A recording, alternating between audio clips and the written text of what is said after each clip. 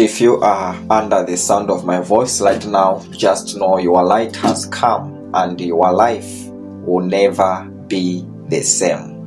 Without wasting much of our time, let us read the word for today, January 12. We are going to read James chapter 1, verse 27. James chapter 1, verse 27.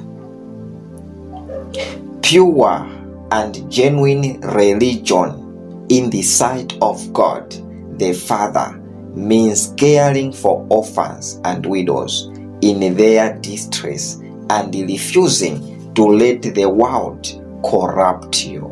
True religion. True religion. What is your religion?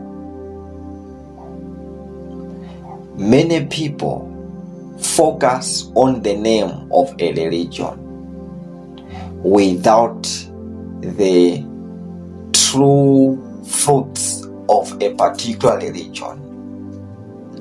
There is what we call a true religion. Better focus on a true religion than the name of a religion you are under or following.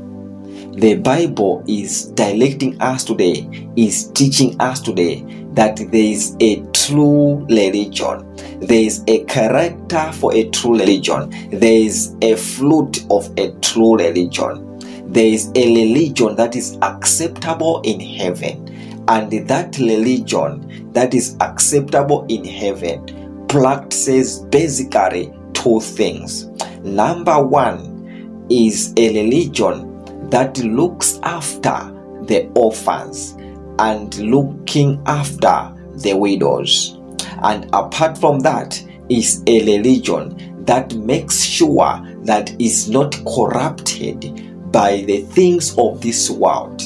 Not to be corrupted by the things of this world means being doers of the word, means staying away from sin. So there are basically two things. We can see saving others in love here, and then making sure that you are also saved, making sure that you are also doing the word of God, making sure that you are not being corrupted by the things of this world. So it talks of salvation and then saving others in love. When we read the Bible in Galatians chapter 5 verse 13, the Bible says everyone has been called mainly into two. Number one, you have been called to be free. But the Bible says you must not be free selfishly. In other ways, that you are free does not mean you should just be free for yourself, but you must use your freedom to save others in love.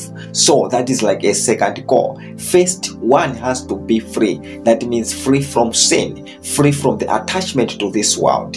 Once you are free, you must exercise that freedom in saving others in love. So saving others in love is what we are seeing in this text of today. You are saving others in love if you are able to assist those who are in distress, those who are poor, those who are orphans and are helpless, those who are needy. If you are helping them, that means you are saving someone, you are saving others.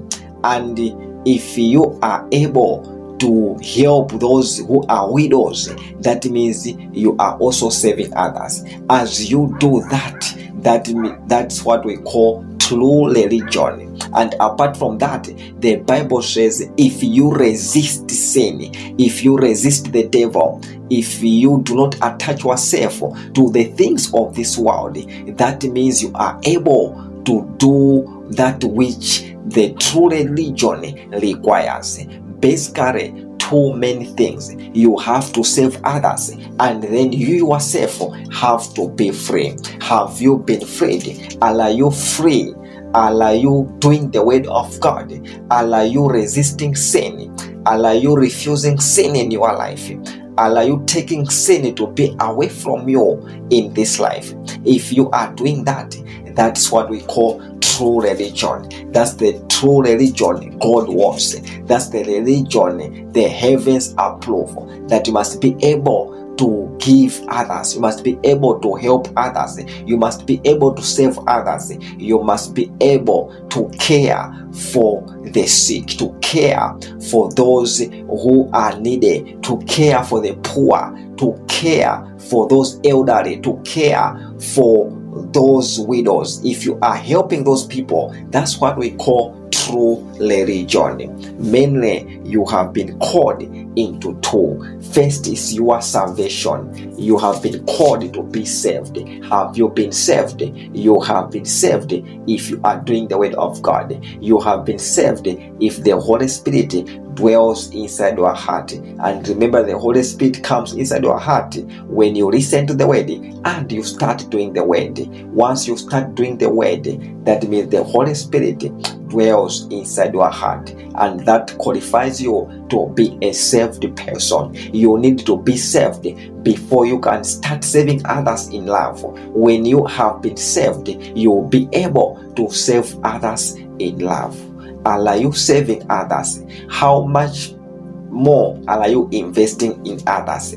Are you investing your time in other people? Are you investing your resources in other people? Are you investing what God has given you in other people? Are you able to give others? Check your track record of giving. Check your track record of generosity. Check your track record of doing good things to others. You have been called to do things to others. You have been called to be kind to other people. You have been called to invest your time and resources to other people. How much are you investing in the lives of other people? This should be your question. It's not just about you being saved. It's not just about you knowing Jesus. It's not just about you having the Holy Spirit inside your heart. But what about others? What are you doing with other people? What are you doing with those who are around you? May the good Lord bless you. And wherever you may go, I pray that you will shine like never before. Shine better than you were yesterday. In the mighty name of Jesus we pray. Amen.